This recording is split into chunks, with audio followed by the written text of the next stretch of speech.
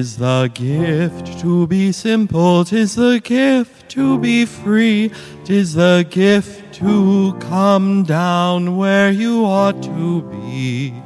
And when we find ourselves in the place just right, 'twill be in the valley of love and delight.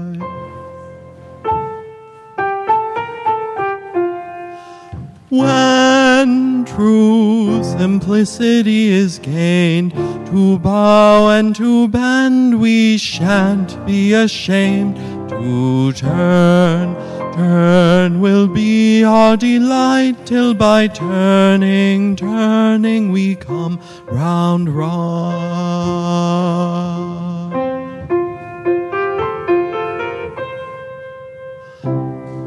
'Tis the gift to be simple, 'tis the gift to be free, 'tis the gift to come down where you ought to be.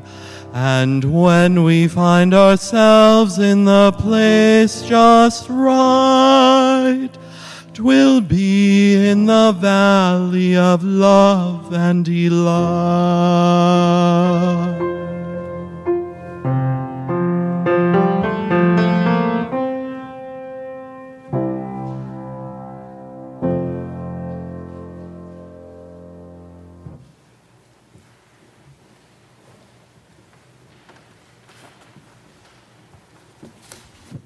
Good morning.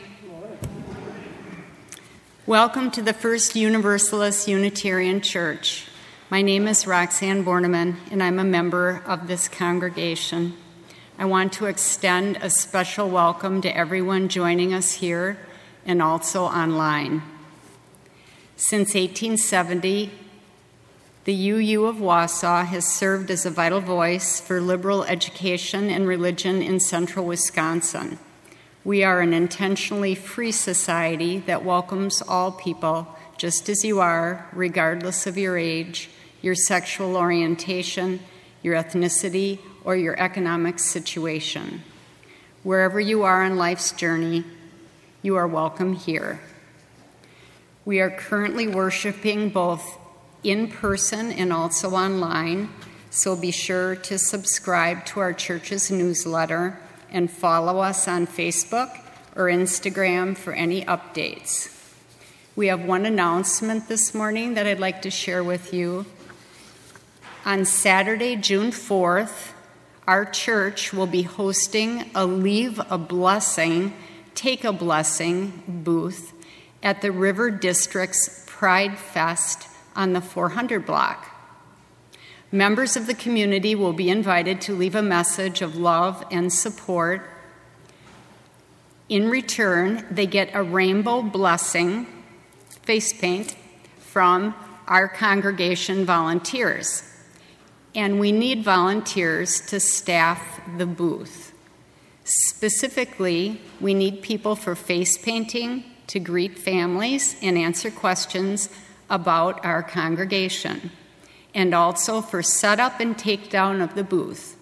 Shifts are for 1 hour each, but you can sign up for more. And we'll have folks there to help direct and provide support. Plus snacks, a t-shirt, and shade will be provided. To sign up or to get more information, see the upcoming Wednesday email or chat with Ann Jefferson after the service.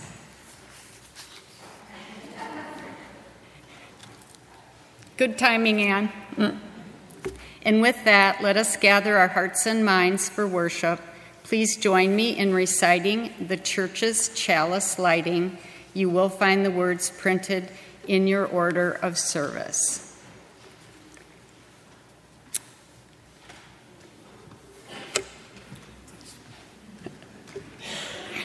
We light this chalice for the light of truth, the warmth of love, and the fire of commitment.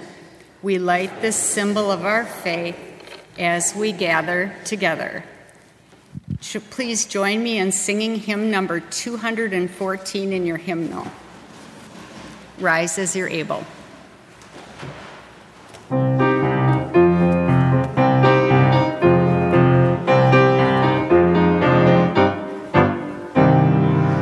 Shabbat Shalom, Shabbat Shalom, Shabbat, Shabbat, Shabbat, Shabbat Shalom, Shabbat Shalom, Shabbat Shalom, Shabbat, Shabbat, Shabbat, Shabbat Shalom, Shabbat, Shabbat, Shabbat, Shabbat Shalom, Shabbat, Shabbat, Shabbat, Shabbat Shalom, Shabbat Shalom, Shabbat Shalom, Shabbat, Shabbat, Shabbat, Shabbat Shalom, Shabbat Shalom, Shabbat Shalom, Shabbat, Shabbat, Shabbat, Shabbat Shalom.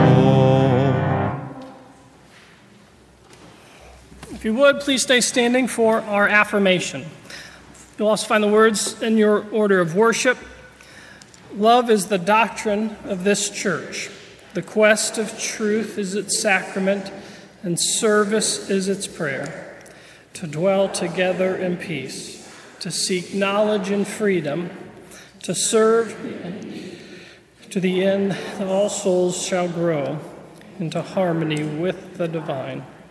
Thus do we covenant with each other. In our doxology.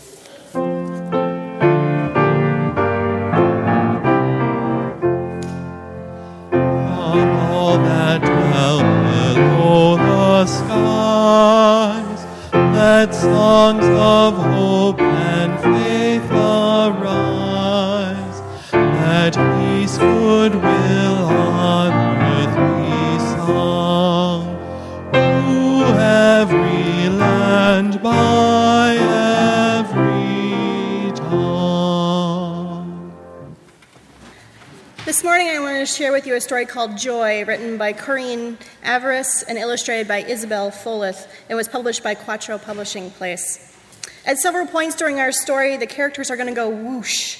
And when I cue you, I invite you to join me with your most joyful whoosh. Let's try it out now. Oh, that was so joyful. Let's begin. Fern loved Nana. She loved her butterfly cakes, her mantelpiece mice, and her cat, Snowball. But most of all, she loved her smile. But recently, Nana had stopped baking cakes. The mice were dusty, and Snowball was more of a ball of fuzz. Worst of all, Nana hardly ever smiled.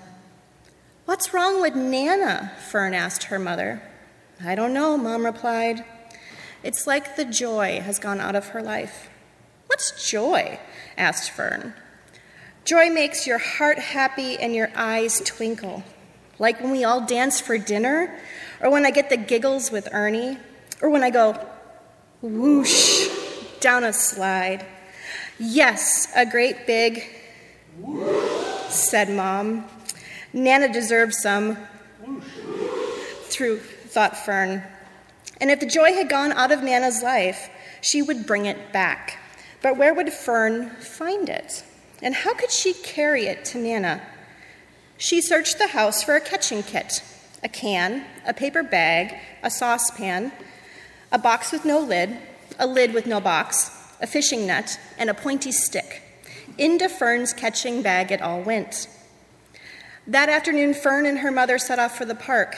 There would be plenty of joy there, and no one would mind if she borrowed some. A puppy bounded towards Fern, its floppy ears up and down. "Bounce, bounce, bounce," Fern giggled. She felt of joy, and she tried to catch the bounce, but the bounce wouldn't go into the box. On the swing, a baby chuckled each time her daddy tickled her feet. Tickle, tickle, chuckle, chuckle. Fern chuckled too. She felt the whoosh of joy. She tried to catch the chuckles. Then she tried to catch the tickles, but neither the chuckles nor the tickles would go in the can. When Fern reached the duck pond, a shimmer of sun sparkles rippled across the water, and Fern smiled. She felt the whoosh. Nana would love this, she thought. She tried to catch the sparkles, first with her fishing net, then with a paper bag, finally with a scoop from her saucepan, but the sparkles just disappeared. Finding joy was easy, but catching it was hard. Fern walked home with heavy feet. She loved Nana and wanted to bring the joy back to her life, but her catching bag was empty. Nana was snoozing in her chair, and Fern laid her head on her arm. "What's the matter?" asked Nana. "I wanted to catch some joy for you, but I couldn't," said Fern sadly. Fern told Nana about all the things she had seen. To Fern's surprise, Nana smiled. It was the biggest, widest whoosh of a smile Fern had ever seen. "You don't need a can or a box or a net to bring me joy," Nana said. "You bring me all the joy in the world just by being you." The next day, Fern took Nana to the park. Whoosh! Together they found joy in the most unusual place. And this time, Fern's catching bag was full to the brim with Nana's delicious butterfly cakes. And that is our story for today. I invite you to bless our children and leaders off to their groups with "May peace surround you." The words are printed in your order of worship.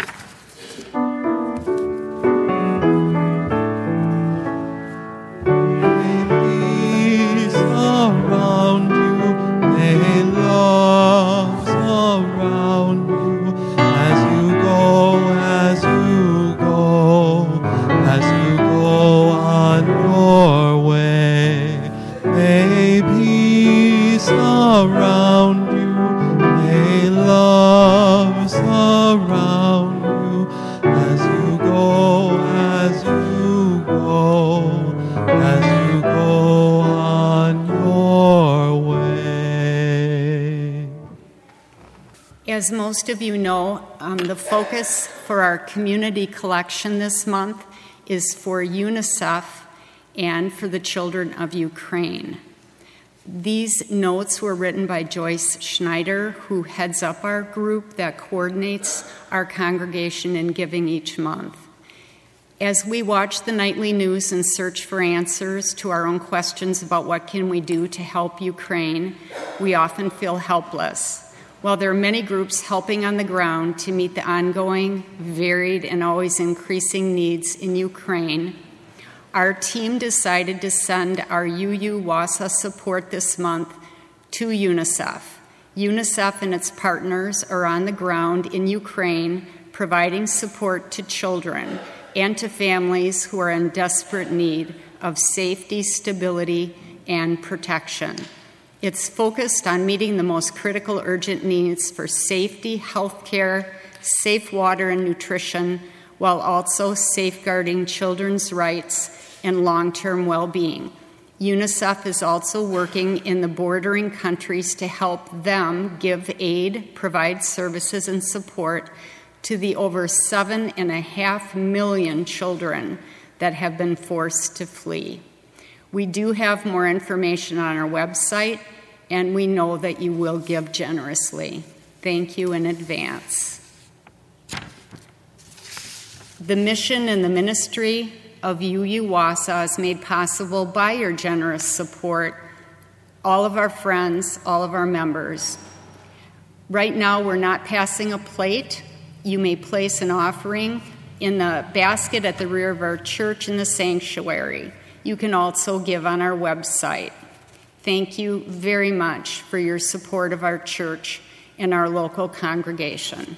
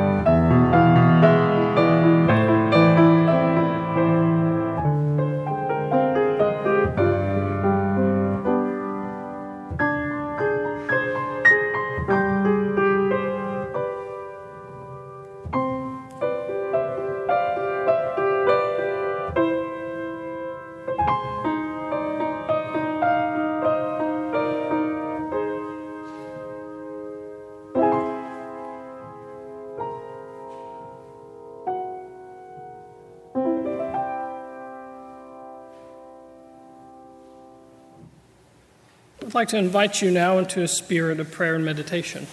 Prayer takes your whole body. And so start with your feet. You can put them flat and firm on the ground. Then move up to the top of your head. I invite you to close your eyes if you're willing. Become aware of the air and the heat on the tip of your skull. As you move down your face, relax your jaw, your tongue, your shoulders. And take a breath deep into your stomach and slowly out. And let us pray. Healing hope of love, we know that you have given us power to heal and to forgive. There are so many places in our world that cry out for healing. The violence in distant lands where ancient hostility clings to burdened hearts like barnacles. The pain and loneliness of illness, the fear of age and loss of capability, the trauma of communities torn apart by fear and drugs and hatred. And this morning in particular, we hold close to our hearts the people and the families impacted by the tragedy in Buffalo. As well, the people caught up in and fleeing the war in Ukraine. We pray for peaceful resolutions. We know you stand ready to feed your faithful people, that there exists among us and within us a holy healing spirit. We claim that promise for our time and bring to mind and speech all those whose lives are heavy with fear and pain. Hear now our prayer for those in pain and need. And let us call to mind all the joys and sorrows that hang heavy on our hearts. And let us meditate on them in silence together now.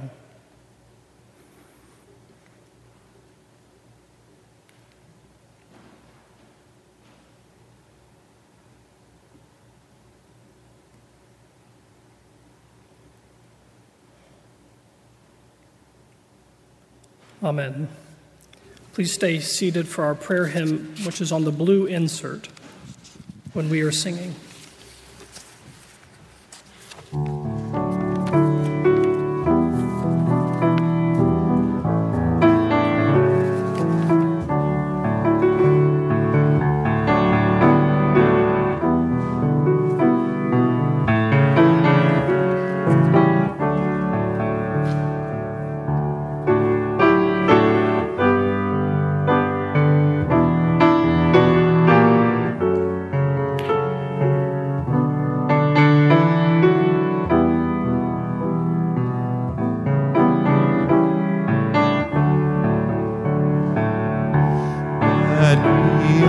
Singing, we are bound together, and we are sharing, we are free to be. Both in our singing and in our sharing, we are bringing change, we are making peace through times of trouble, through times of pain. We offer healing like a gentle rain, both in our healing and in our caring. We are bringing change, we are making peace, and we are helping, we can be our best.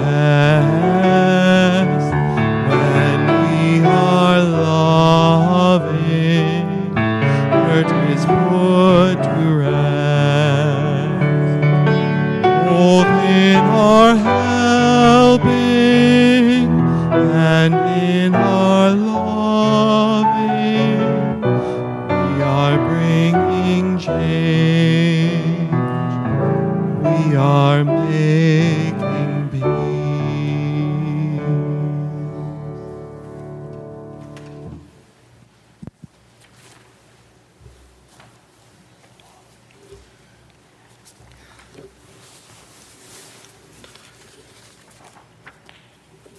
This morning I've selected two readings. The first one I'm going to share with you is actually not in the order as it's listed in the order of worship. I'm going to read from Walker Percy's wonderful book, a very quotable book entitled Lost in the Cosmos, the Last Self-Help Book. This is what Walker wrote. He says, the peculiar predicament of the present-day self surely came to pass as a consequence of the disappointment of the high expectations of the self as it entered the age of science and technology. Dazzled by the overwhelming credentials of science, the beauty and elegance of the scientific method, the triumph of modern medicine over physical ailments, and the technological transformation of the very world itself, the self finds itself in the end disappointed by the failure of science and technique in those very sectors of life which had been its main source of ordinary satisfaction for ages. As the writer John Cheever said, the main emotion of the adult Northeastern American who has all the advantages of wealth, education, and culture is disappointment. Work is disappointing. In spite of all the talk about making work more creative and self-fulfilling, most people hate their jobs, and with good reason. Most work in modern technological societies is intolerably dull and repetitive. Marriage and family life are also disappointing. Even among defenders of traditional family values, such as Christians and Jews, a certain dreariness must be inferred, if only from the average time of TV viewing. Dreary as TV is, it is evidently not as dreary as mom talking to dad or the kids talking to either. And school is disappointing. If science is exciting and art is exhilarating, the schools and universities have achieved the not inconsiderable feat of rendering both of them very dull. As every scientist and poet knows, one discovers both vocations in spite of, not because of, school. It takes years to recover what the stupor of being taught Shakespeare in English Lit and Wheatstone's Bridge in physics. And politics is disappointing. Most young people turn their back on politics, not because of the lack of excitement of politics as it's practiced, but because of its shallowness, its venality, and the image-making of these are perceived through our media, one of the technology's greatest achievements. And the churches are disappointing even for most believers. If Christ brings us new life, it is all the more remarkable that the church, the bearer of this good news, should be among the most dispirited institutions of the whole age. The alternatives to the institutional churches are even more grossly disappointing, from TV evangelists with their blown-out hairdos to California cults led by prosperous gurus ignored in India but embraced in La Jolla. And social life is disappointing. The very freneticness of attempts to reestablish community and festival by partying, by groups, by club, by touristy Mardi Gras is best evidence of the loss of true community and festival and of the loneliness of self, stranded as it is as an unspeakable consciousness in a world from which it perceives itself as somehow estranged, stranded even when its own body, with which it sees no clear connection. But there remains the one unquestioned benefit of science, the longer and healthier life made possible by modern medicine, the shorter work hours made possible by technology, hence what is perceived as one of the certain reward of dreary life of home and the marketplace. And that one reward is recreation. Recreation and good physical health appear to be the only ambivalent benefits of the technological revolution. Therein ends our first reading.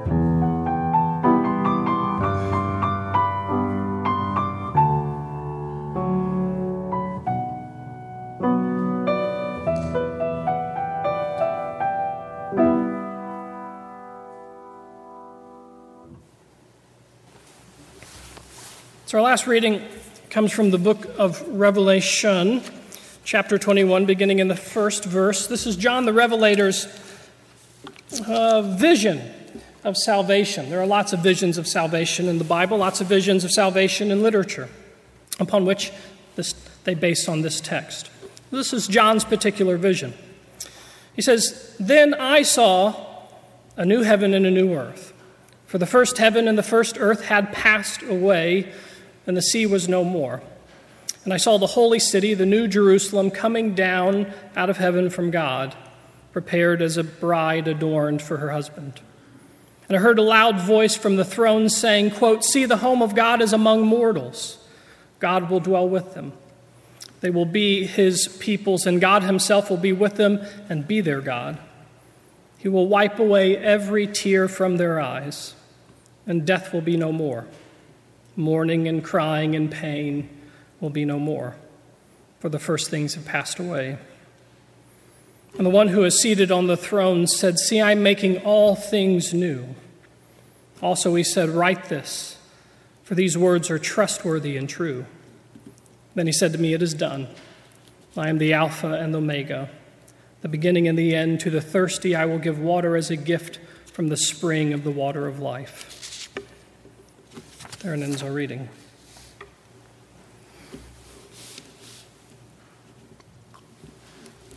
So let's begin with a question. When do you all think the first dating site was created? Waiting. What do you think? Throw out a date. Anybody? First dating site, going once, going twice? Okay, well, the first internet dating site dates back to 1959. So two students at Stanford University, well, they were students then, Jim Harvey and Phil Filer, they conducted a class project for the Happy Families Planning Services. And what they did is they used a punch card questionnaire and an IBM 650 computer, the size of this whole sanctuary, basically. And what Harvey and Filer did is they matched 49 men and 49 women. And as we all know well, since then, people have done what?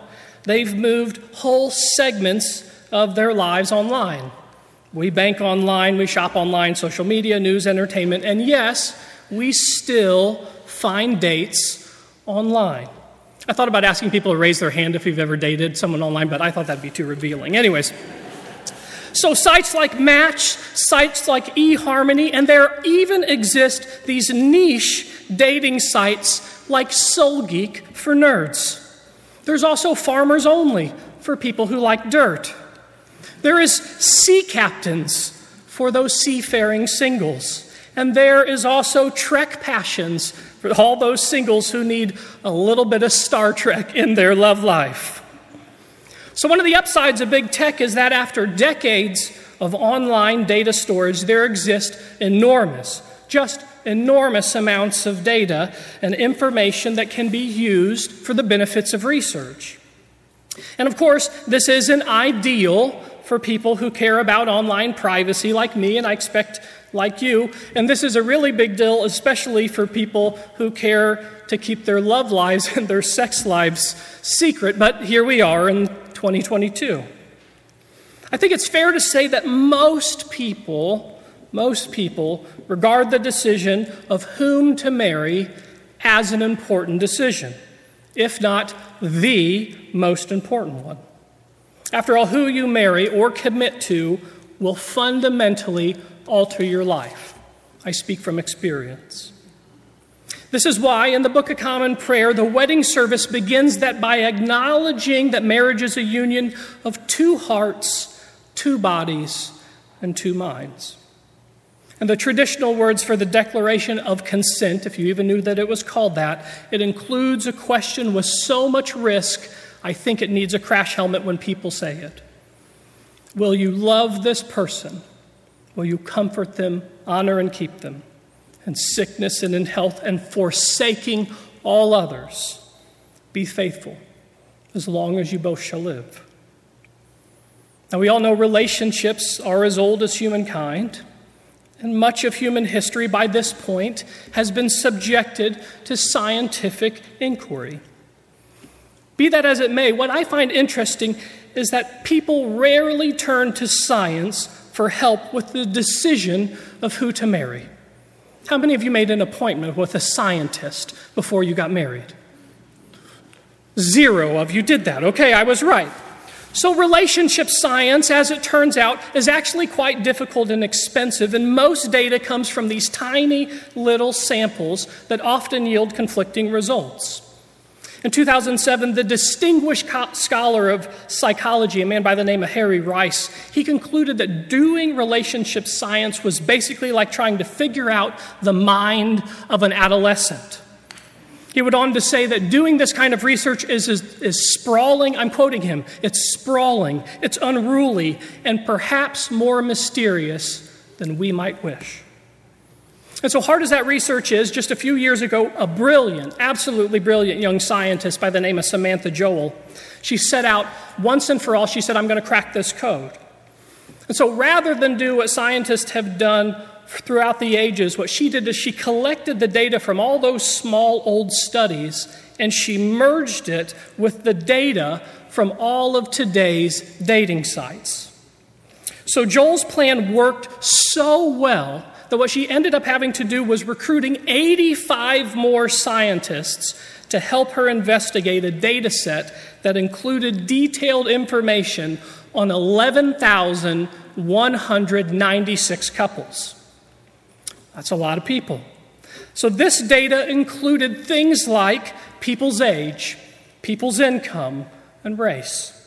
It included their physical appearance. How attractive did other people rate this particular partner? It included people's taste in how they come together.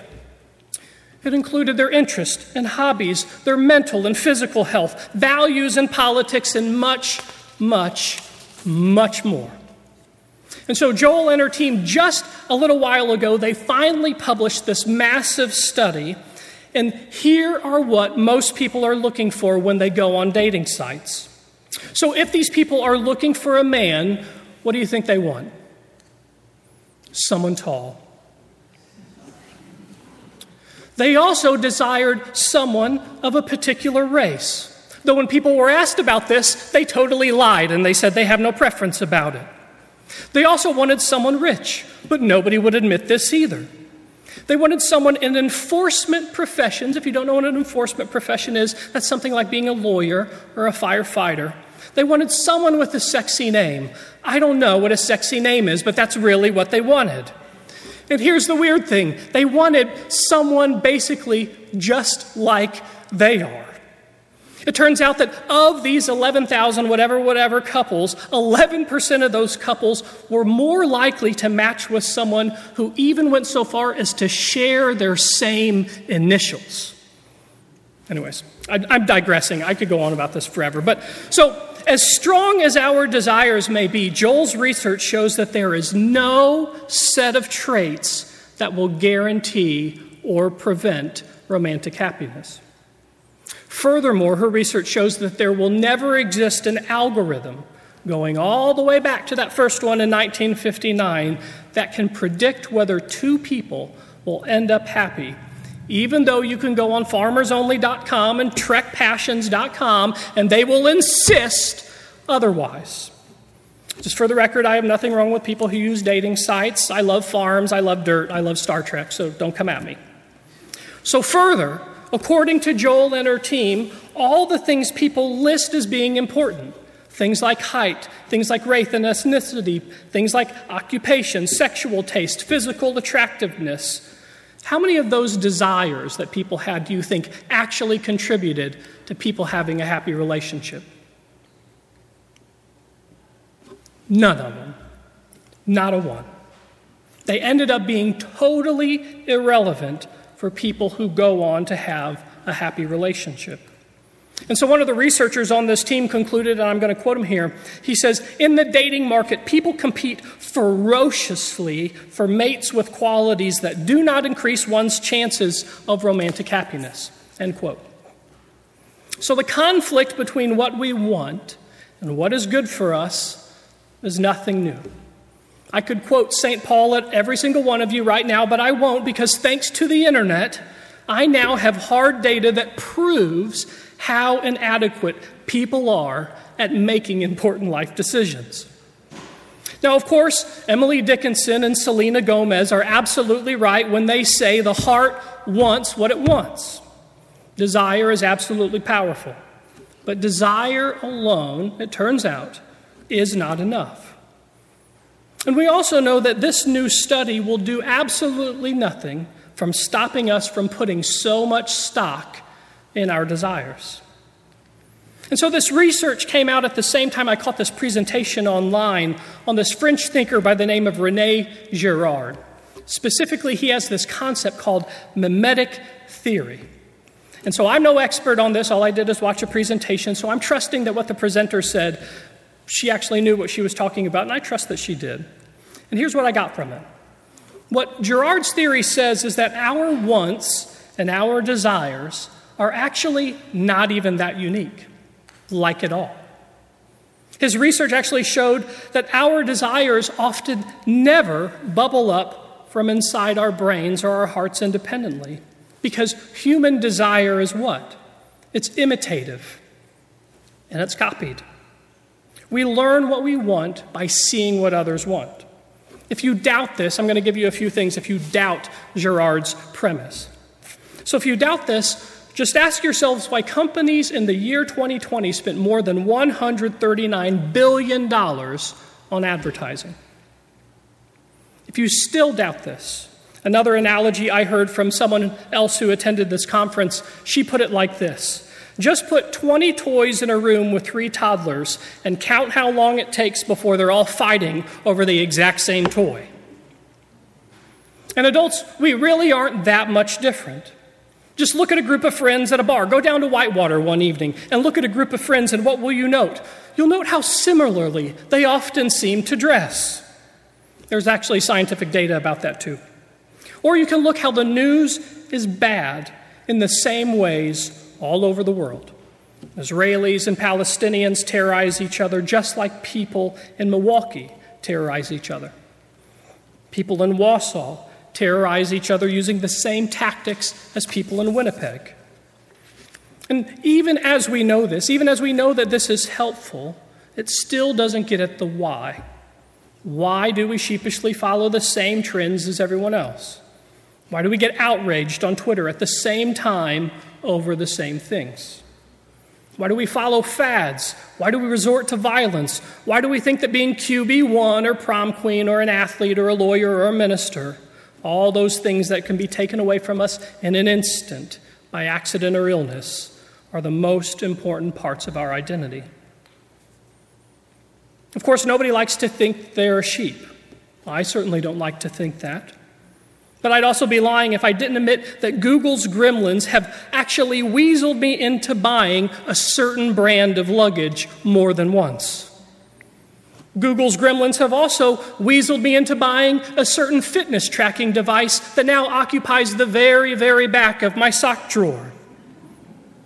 Google's gremlins have also known what particular slant of political news will cause me to waste an hour of my precious time arguing with people on the New York Times comments section. I don't advise this. Our ancestors in this church would say that all these tendencies that we're discussing, all these tendencies that were researched, are the result of original sin.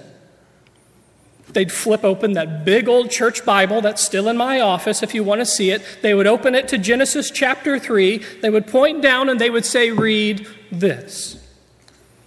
Now, the Kentucky farmer and poet Wendell Berry says that the concept of original sin, quote, preserves us from the pride of thinking we invented sin ourselves by our own originality.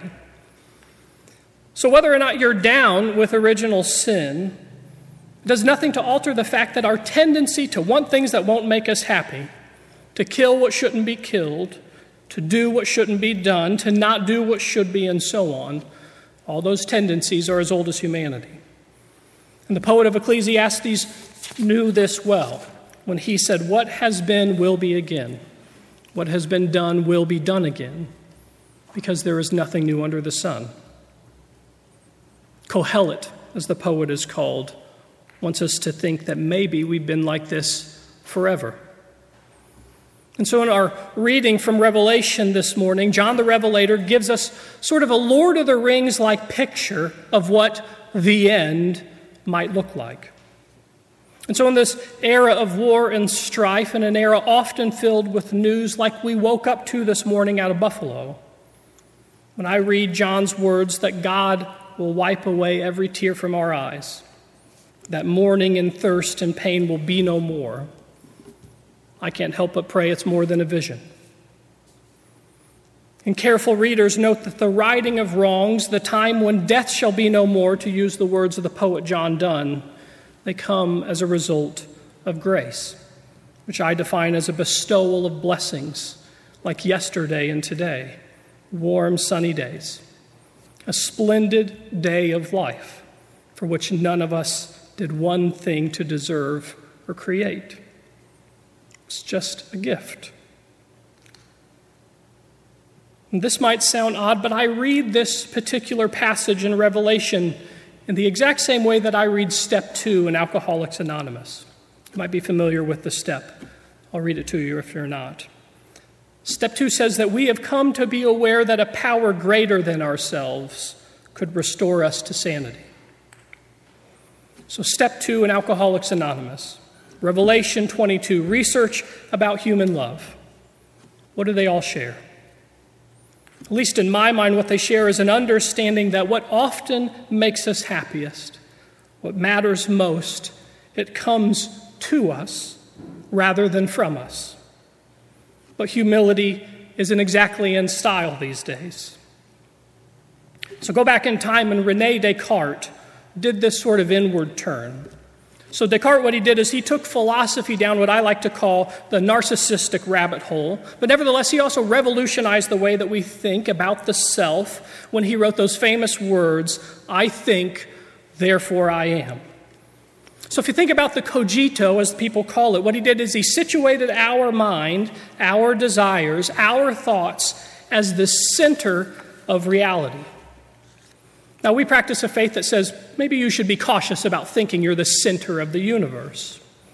But about 250 years after Descartes said that, this German theologian came along by the name of Karl Barth. And what he decided to do is he said, I'm going to amend Descartes' phrase, and this is how he rephrased it. Quote, I am thought of, therefore I am. I am thought of, therefore I am. So Karl Barth lived through World War II, and he witnessed firsthand the absolute horrors of war. And what he did is he witnessed all that and all the selfless acts of all those soldiers and all those peace activists. And he said, there is no way that the center of the universe is me. The center of the universe is consideration. It's selflessness and love. The center, Barth believed, isn't me, it's us. So there's this writer and cartoonist I like named Tim Kreider. And he once said in an essay that human beings are essentially, I love this phrase, human beings are essentially sociopaths for love. I'll put that another way. When human beings are confronted with our own mortality, the true substance of life tends to rise up to the surface. And only then do we start to act accordingly. And so here's a bit more from Kreider. He says, whenever I overhear someone on a cell phone talking about an illicit affair or an excruciating divorce, or I read the anguished confessions on postsecret.com or the hopeless MASH notes in the missed connection ads, it feels like a glimpse into the secret history of the world. It belies the consensual pretense that the main thing going on in this life is work and me and the making of money. And I love it when passion rips open that dull 9-to-5 facade and bears the writhing need underneath. And that writhing need underneath is the need that we all have to be loved, to need to love, and the need for companionship. But I have this sense that love is such a monumental risk that the word we use to describe it is what? Falling. We call it falling because we all know that love can go terribly, terribly wrong. You can get hurt. You can hurt someone else. You can't control what happens in love any more than you can control your feelings and your desires or other people's. Love has so many risks that it isn't any wonder that people try to find partners based on fantasy, only to discover that looks, professions, and being rich will not guarantee even 1 teaspoon of love. Love has so many risks that I'm not surprised when I learn that people abandon it altogether as an answer whenever they look around and see all the world's ills. And perhaps this is even why people are leaving the religions of love in droves these days, because they see too many broken hearts in the world to justify all of love's risks. But I want to close with a theological point. So 250 years ago, when the universalist gospel of our ancestors here in this church had spread like wildfire across this country, and its success was due to a single doctrine that went like this. I'm going to quote Universalism's original doctrine. It says, God is love. God loves all God's children, and all children are God's, which means that everyone, when the last trumpet sounds, will be saved. For a time, the Universalist Church was the fastest growing church in America. But then something happened. Mainline church denominations, they decided to strike hell from their liturgical and their theological menus, and finally a whole generation of backsliders, they returned to the churches. In my opinion, if you want to know why the Universalists lost, it's because universalism won. But we might have lost the numbers game, but we never stopped believing that in the face of the world's fear, we are called to love. Love your enemy, your neighbor as yourself. And even though as instinctual as it is to fear, to fight and run, we must remember that fear will never hold you whenever you're unhappy. Fear will never hold you when you're sick. Fear will never deliver food and water into war zones. Fear will never forgive you and love you for who you are. Only love does that. Only love. Amen. I invite you to rise now in spirit or body to join me in singing hymn number 1018 in the Teal Book, Come and Go With Me.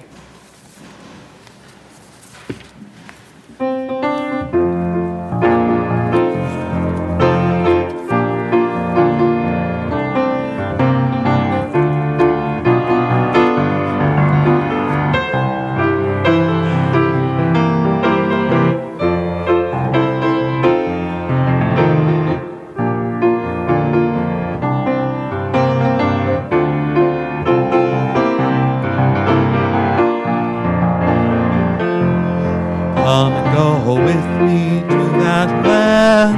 Come and go with me to that land.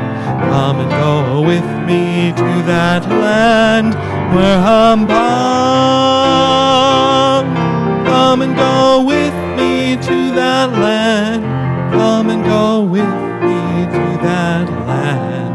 Come and go with me to that land where I'm bound. There'll be freedom in that land. There'll be freedom in that land. There'll be a freedom in that land where I'm bound. There'll be freedom in that land. There'll be freedom in that land. There'll be freedom in that land where I'm bound. There'll be justice in that land. There'll be justice in that land. There'll be a justice in that land where I'm bound. There'll be justice in that land. There'll be justice in that land.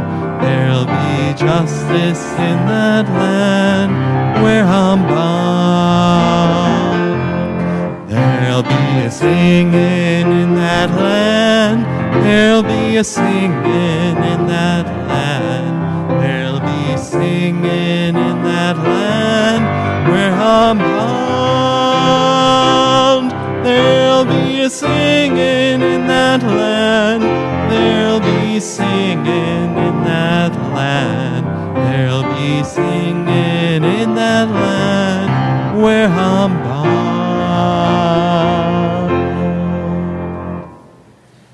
If you came here this morning with someone, I invite you to take their hand. If you're here alone, reach out with your heart.